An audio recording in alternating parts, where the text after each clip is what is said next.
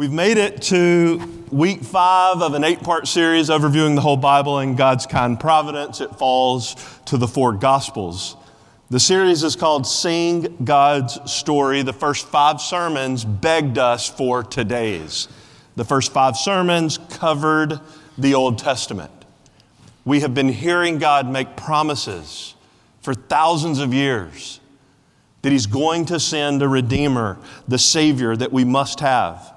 The remaining 3 sermons in this series, counting today, Lord willing, we'll look at the New Testament and how God has kept His promises. Nowhere is God's promise-keeping character more clear than the 4 books that open the New Testament, the 4 Gospels, Matthew, Mark, Luke, and John, which is the focus of today's sermon, and the sentence summary of the whole Bible that we have been considering for these past weeks and will continue today is the Lord God, through His Christ, is graciously building a kingdom of redeemed people for their joy and for His glory. With that in mind, listen to God's word from Luke 24. This is the voice of the risen Jesus, picking up in verse 25. Jesus said to them, O foolish men and slow of heart to believe in all that the prophets have spoken. Was it not necessary for the Christ to suffer these things and to enter into His glory? Then, beginning with Moses and with all the prophets, He explained to them the things concerning Himself in all the Scriptures. Join me again at the throne of grace as we ask for God's help. Father, thank You for this collection of Your people. Thank You for this opportunity to be reminded and to hear afresh, as if for the first time, the greatest news in the universe. We pray that the Holy Spirit, who conceived our Savior in the womb of the Virgin Mary, sustained Him through His earthly life, even the agonies of the cross, and snatched His body alive again from the dead, from the tomb, would invade our hearts now and show us the glory of the God-man, the Lord Jesus, our Savior. Pull back the veil, let us see in Jesus what You see, and stun us all over again. Some for the very first time, with the saving beauty of Jesus of Nazareth. We ask in His name, amen. Well, immediately following today's sermon, we're going to have some friends of our church members, come forward and grab the elements of the Lord's Supper and distribute them to those who will partake. So instead of coming to get them, as we customarily do here at Grace, they'll be brought to you, and people will distribute those at the end of the sermon. I want to say that now because if you believe the gospel that I'm about to preach, and you're a member of a church that would allow you to take the Lord's Supper there, and they preach the same gospel you're about to hear, and you're not holding on to any sin for which Jesus died, you're running to the cross of Christ saying, I want to live in Him and for Him, then we want you to joyfully partake of the Lord's Supper with us. Those elements will come to you. So listen to this gospel that I'm going to proclaim. And if that's the same gospel you believe and your church embraces and you're a member in good standing there, then please partake with us. After the elements get to you, I'll lead us. We'll partake simultaneously as one body, and I'll be giving the instructions for that. For today's sermon, I want us to think about the big picture of Jesus' life in just a few minutes. Who is He? Or as He said in that passage we read, we're not going to preach it phrase by phrase, but it'll serve as the launching pad. He said, wasn't it necessary? Like, didn't it have to happen? Because the Scriptures said so, meaning the Old Testament, that the Savior, the Christ, the Messiah, the Anointed One, the long-awaited Redeemer that for thousands of years God had promised through His Old Testament mouthpieces, wasn't it necessary that that Savior had to suffer these things? But not only suffer, not only be mutilated and die on a cross, but also, wasn't it necessary that he had to enter his glory that presupposes the resurrection and ascension of that same person who died through those sufferings? Wasn't it necessary? On what basis?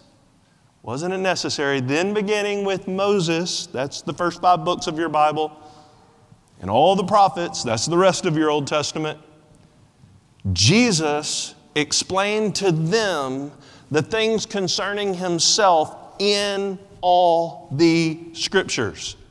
That's the risen Jesus saying, it's all about me, and it's all about my gospel work. So we want to look at that Jesus. Who is he? There are 5 considerations that we'll look at in lightning speed. He is eternal, incarnate, obedient, sacrifice, who alone saves us and makes us right with God. First, he's eternal. The 4 Gospels, Matthew, Mark, Luke, and John, labor the dignity of the deity of Jesus, that he is one with God in nature. The Gospel of John opens smashing a cymbal. Usually songs begin with a little bit of a build-up, and then a familiar chorus, and then finally crescendo. Not the Gospel of John. It begins with a cymbal smash. It begins with a crescendo. It begins with an exclamation mark at the front of the sentence, not at the back, that he is God. You may disagree, but you will one day soon fully affirm Jesus is God. He's the Logos, he's the Word, eternal, who has forever existed with God as God. That's the way the Gospel of John opens. And God so loved the world that he gave his only begotten Son, that whosoever believes in him will not perish but have what? Everlasting life. Do you want to know why he can give you everlasting life and nobody else can? Because he possesses it. He's eternal. He can give you what he has in the storehouses of himself because he is from forever, or as Isaiah would say about him, he inhabits eternity. I live at 274 Mill. His address is forever. He inhabits everlastingness, and therefore he can give you everlasting life. When John the Baptist, Jesus' older cousin, showed up on the scene after 400 years of silence, the first prophet sent by the Lord to break that Old Testament silence in the New Covenant era, John the Baptist, who was 6 months older than Jesus, said, Jesus has a higher rank than me because he existed before me. How do you say that about somebody who's 6 months younger than you? Because you understand that fundamentally, he is God. When Jesus spoke to people who did not believe the gospel, the first thing he wanted them to understand, he is eternal. He said to Jews who were very religious and knew their Bibles better than all of us, at least the words on the page, Jesus said to them, oh, you think you're connected to Abraham? Your father Abraham rejoiced to see my day, and he saw it and was glad. Wait, you're not 50 years old and you've seen Abraham? Before Abraham was born, I am. He's eternal. Matthew began his introduction of Jesus in his gospel, quoting from Micah in the Old Testament to say his days are from eternity, Matthew chapter 2. In one of the last prayers Jesus prayed before he was mutilated on a cross for your sin and mine, he told his Father that he was very eager for the cross to happen. And the reason he was eager for the cross is not because he loved the pain and agony of it, but because of what awaited him on the other side. Father, Jesus prayed, restore to me the glory that I had with you before the world was created. If you don't believe he's eternal, you cannot have eternal life. A God who is not from forever cannot save you forever. Jesus can save because he is eternal. We worship him because he's God. He has forever been and will forever remain God. That's the first point. He's eternal. Second, he's incarnate. That means God became man. That means the divine stepped into time. That means the incomprehensible, infinite God of the universe took on humanity. He assumed a human nature without relinquishing, which is impossible, any of his deity. He's eternal. Think about his conception and his birth as we think about his incarnation. In direct fulfillment of many Old Testament prophecies, Genesis 3:15, Isaiah 14, Jesus took on humanity by being conceived by the Holy Spirit in the womb of the Virgin Mary. Thus, he was not infected with the sin nature that you and I share, that we inherited from our first parents, as has every person who has ever lived on this planet. All people are depraved sinfully in our nature because we're all rightfully infected by Adam's sin. Jesus, conceived of the Holy Spirit in the womb of the Virgin Mary, truly God and truly man, two natures, one glorious person, had no sin. The angel said to Joseph, the earthly father of Jesus, "Behold, an angel of the Lord appeared to Joseph in a dream, saying, 'Joseph, son of David, do not be afraid to take Mary as your wife, for the child who has been conceived in her is of the Holy Spirit. She will bear a son, and you shall call his name Jesus.'" Why? "For he will save his people from their sins." Now all this took place to fulfill what was spoken by the Lord through the prophet. "Behold, the virgin shall be with child and bear a son, and they shall call his name Emmanuel," which means God with us. 9 months later, the Lord Jesus was born in Bethlehem. In direct fulfillment of Old Testament prophecies, it says, while Mary and Joseph were in Bethlehem, Luke chapter 2, the days were completed for her to give birth. She gave birth to her firstborn son. She wrapped him in cloths, laid him in a manger, because there was no room for them in the inn. In the same region, there were some shepherds staying out in the fields, keeping watch over their flock by night, and an angel of the Lord suddenly stood before them, and the glory of the Lord shone around them, and they were terribly frightened. But the angel said to them, "Do not be afraid, for behold, I bring you good news of great joy, which shall be for all the people. For today in the city of David there has been born for you a Savior who is Christ the Lord. This will be a sign for you. You'll find a baby wrapped in cloths, lying in a manger." And suddenly there appeared with the angel a multitude of the heavenly host, praising God and saying, "Glory to God in the highest, and on earth peace among men with whom He's pleased." He's incarnate. He's God in the flesh. The Scripture is consistently clear about this essential Christian truth that Jesus can save you forever because He's from forever, but He can save you because He took on your humanity. Overviewing His life, we know that in His early years He had to take flight to Egypt. Mary and Joseph packed up in haste and left because of Herod's command to slaughter the Hebrew babies in the region of Bethlehem, Matthew chapter 2. But that Herod foolishly did not understand was a direct fulfillment of Old Testament prophecies, namely Hosea chapter 11, verse 1. After Herod died, his parents brought him back, not to Bethlehem where he was born, but to Nazareth where he was raised. We don't know a lot about his early years, but we do know what God intends for us to have access to. We know that after Herod died and that news reached Joseph's ears down in Egypt, he brought his family back to Nazareth, where Jesus grew up as the oldest of at least 5 siblings, Mark chapter 6. We don't know much about those early years, as I mentioned, but we do know some significant moments. One of those is recorded in Luke chapter 2. Listen carefully. When Jesus' parents did not find him after a worship excursion to Jerusalem and their entourage returning back home to Nazareth, they didn't find him in that entourage. They returned to Jerusalem looking for him. Then after 3 days, they found him in the temple, sitting in the midst of the teachers, both listening to them and asking them questions. And all who heard him were amazed at his understanding and his answers. When they saw him, they were astonished. His mother said to him, "Son, why have you treated us this way? Behold, your father and I have been anxiously looking for you." And he said to them, Why is it that you were looking for me? Did you not know that I had to be in my Father's house? He had a deep messianic awareness at least by age 12.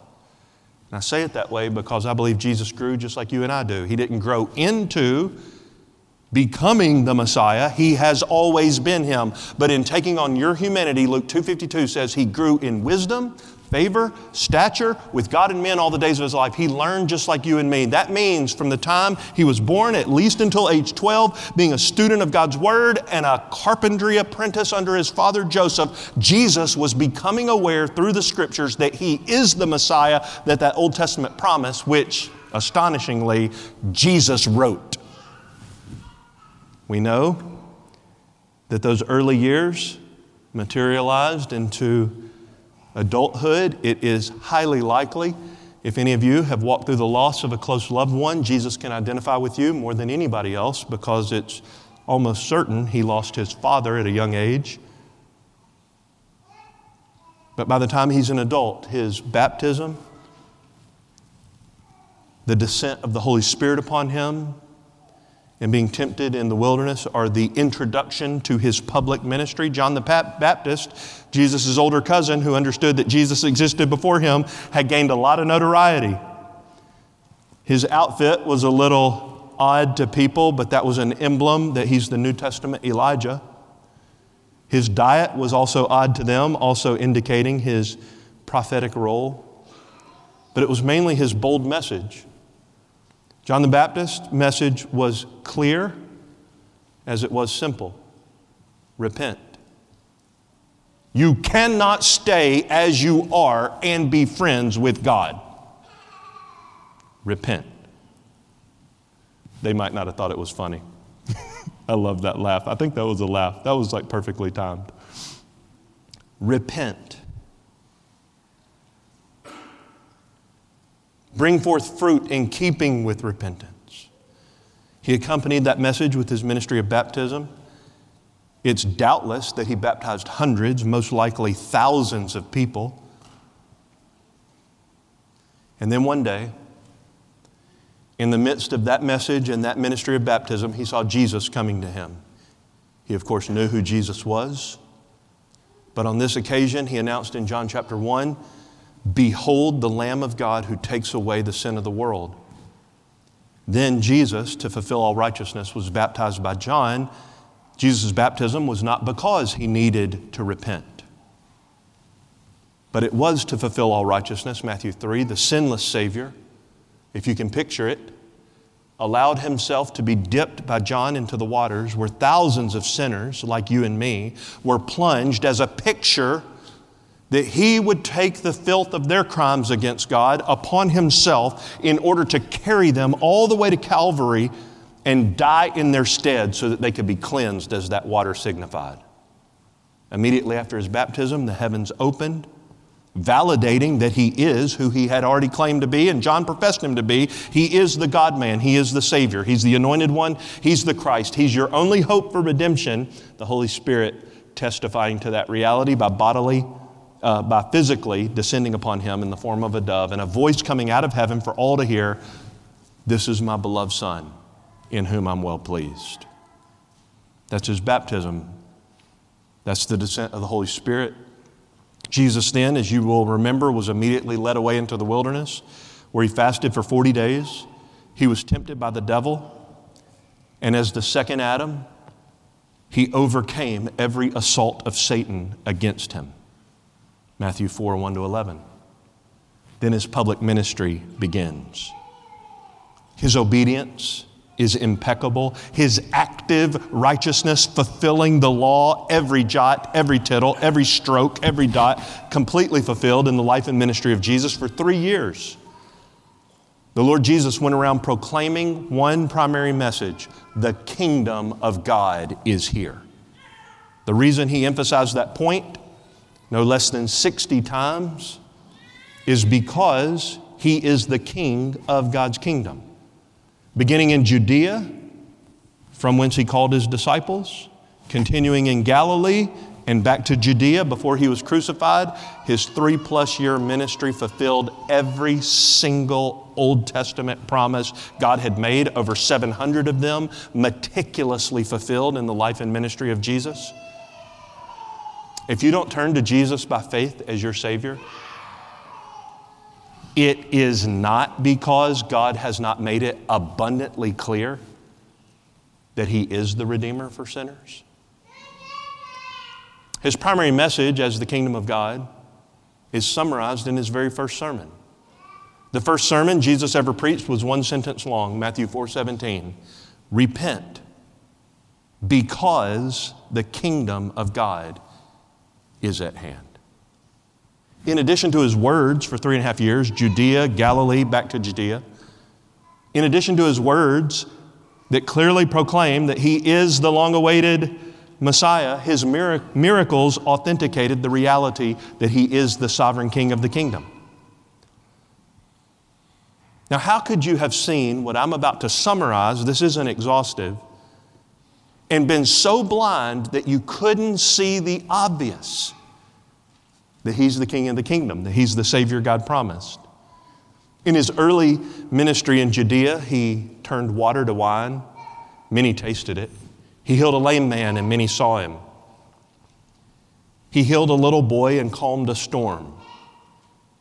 He healed a demoniac, both physically and spiritually, a bleeding woman, Jairus' daughter, 2 blind men, and a mute demoniac. A lot of people saw that. He then transitioned His ministry into the northern regions of Galilee. When He got there, He immediately healed a Gentile woman's daughter, a deaf man. He went to the Decapolis, the city of 10, and healed there. He went on a mountainside and healed multitudes of people. In the city of Capernaum, they came to Him all day long. He healed them all. He healed a blind man in Bethesda, a disabled woman on the Sabbath day. He returned down to Judea and to Perea, which is across the Jordan River, just before His crucifixion. While He was there, He healed a man born blind. He raised Lazarus from the dead. He cleansed 10 leprous men. He restored Malchus's ear in front of at least 600 soldiers in the Garden of Gethsemane. His message and His miracles are so authenticating that He is the only Savior for sinners that God had long promised to send, that you have to be willfully ignorant to deny that He is the one you must trust for your redemption. Which leads us to the last week of His life. All 4 gospel writers, Matthew, Mark, Luke, and John, all 4 gospel writers devote a wildly disproportionate amount of their material to the final 7 days of Jesus' life. The week leading up to the crucifixion of Jesus accounts for almost half of Mark's gospel and about 1/3 of all the others. That would be wildly disproportionate unless, of course, that's the point.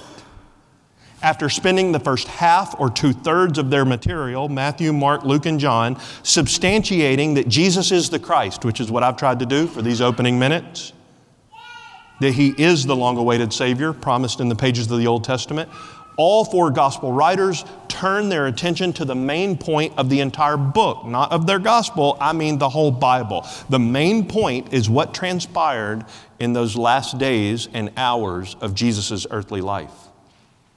What transpired?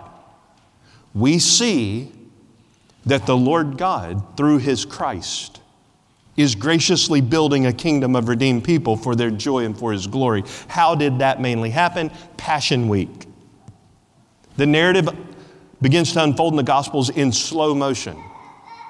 You're able to soak in every single prophecy, all the fulfilling details of Jesus' life and ministry, that He was in fact obedient to the point of death, even to death on the cross. Philippians 2. Obedient to whom? To God, to His Word. He's in total control of the entire episode. He's commanding where people go, what they do. He's even telling people what will happen when they go have conversations with people that He Himself will not be part of. What they will say, how they will respond, and what will happen after. He's in total control of the entire situation. John chapter 10 cannot be more clear Nobody took Jesus' life from him. He laid it down on his own initiative. He also raised himself back by his own power. From that last week of his life, beginning with his lament over the city of Jerusalem, weeping over a rebellious people who would not embrace him as Savior, that fulfilled what Jeremiah promised would happen. From after his lament and weeping to entering the city, riding on a donkey, fulfilling meticulously what Zechariah said would happen. His series of teachings, that final week of his life, even as the religious leaders were busy conspiring against him how to kill him because they couldn't stand for him to exist in their city and region any longer, that fulfilled meticulously Isaiah's prediction. At the Last Supper, when Judas betrayed him, fulfilling the predictions of the Psalms and other Old Testament passages, Jesus' agonizing, blood-sweating intercession in the Garden of Gethsemane to his arrest and the unjust trials which followed that fulfilled so many Old Testament passages. Look at the footnotes of your Bible. Followed by Peter's denials of Jesus and Judas' suicide, exactly fulfilling the Psalms and the book of Zechariah. To Pilate and Herod, who hated each other until, of course, they became friends because of their mutual hatred of Jesus. And they became pawns in the hands of Almighty God to fulfill God's redeeming purposes for His people, to give His Son a bride through His death and resurrection, which Acts chapter 2 and chapter 4 declare unequivocally God was in control of the whole event. The point of the Gospels is this: Jesus is the Savior that God promised to send. And as the Passion narrative, that's the final week of Jesus' earthly life, unfolds before His death, and then we see Him on a cross, we see that His labors meticulously show, without question, He's the Savior that the Old Testament had long ago promised. Let's go to the cross. This is the point of all the points. This is the focus of the entire Bible, coupled together with the resurrection. This is the reason God created the world. God was determined to display the full panorama of His perfections. Without human redemption, God doesn't need us, God doesn't need us, God doesn't need us, God does not need us. But to display the full panorama of His perfections, He was pleased to put His Son forward as the atoning sacrifice for sinners so that the glory of His agape love could be put on magnificent display. For the Creator to display all of God's perfections, the self-sacrifice of God the Son to be the sinner's Savior was required. Hebrews 2 puts it in a must. He had to be made like His brethren in all things, so that He might become a merciful and faithful high priest in things pertaining to God, to make propitiation for the sins of the people. Dear ones, if you want to know, and I mean really know, what God's heart is like for you right now, whatever you're going through, have gone through, whatever you've done or are still doing, if you want to know what God's heart is like, take a good, long look at the cross of Christ.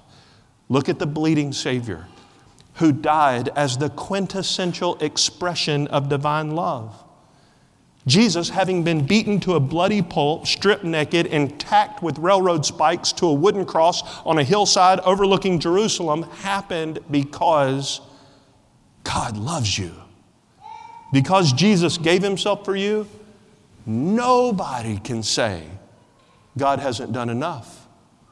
He literally gave His all so that you and I could share with Him in the bliss of God-centered delight forever, which is our final consideration, the resurrection.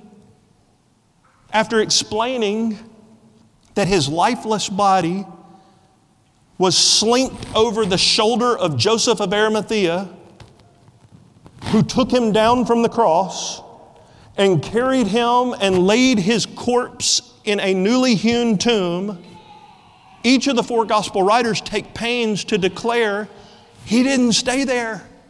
No matter what orders were given, what kind of seal was set, how many guards were stationed, the announcement is undeniable. He is not here, He is risen. Please don't give your life to a dead Redeemer, a Savior who can't save. Paul said, if Christ isn't raised from the dead, please don't be a Christian. He said, our preaching is vain, our faith is vain.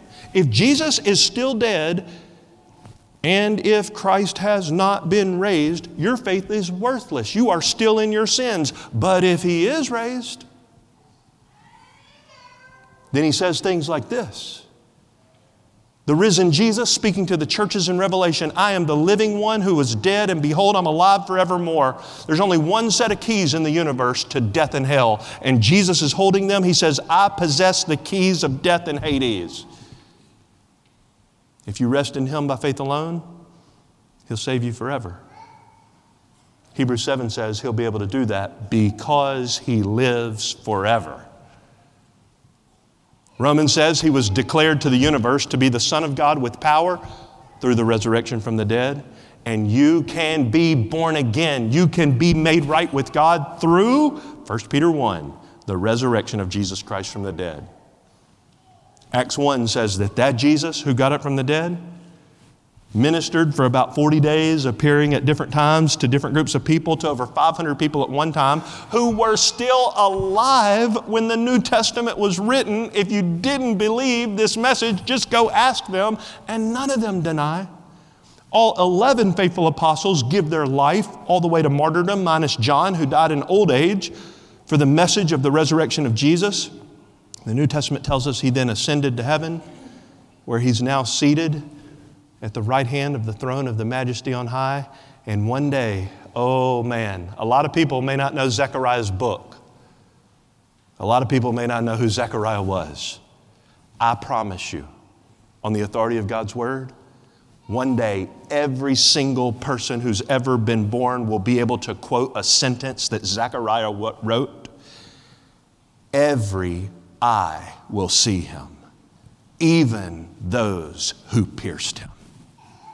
He's coming back bodily. He's going to fix everything. A new heaven, new earth, eternal bliss, no pain, no tears, no crying, no sorrow. Better than that, no capacity to sin for anybody who had trusted Him on this side of eternity. You will be stripped from your depravity.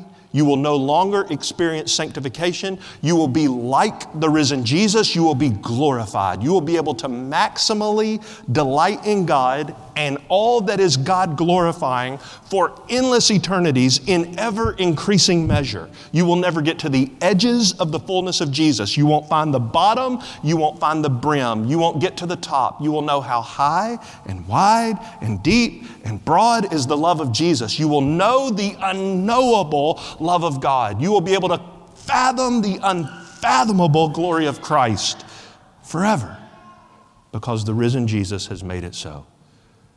He's going to come, according to 1 Thessalonians, to do two things.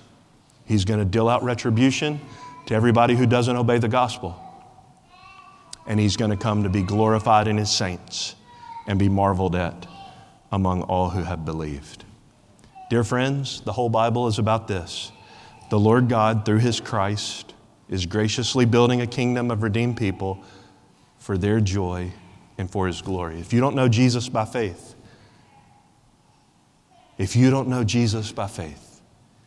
you can know Him right now.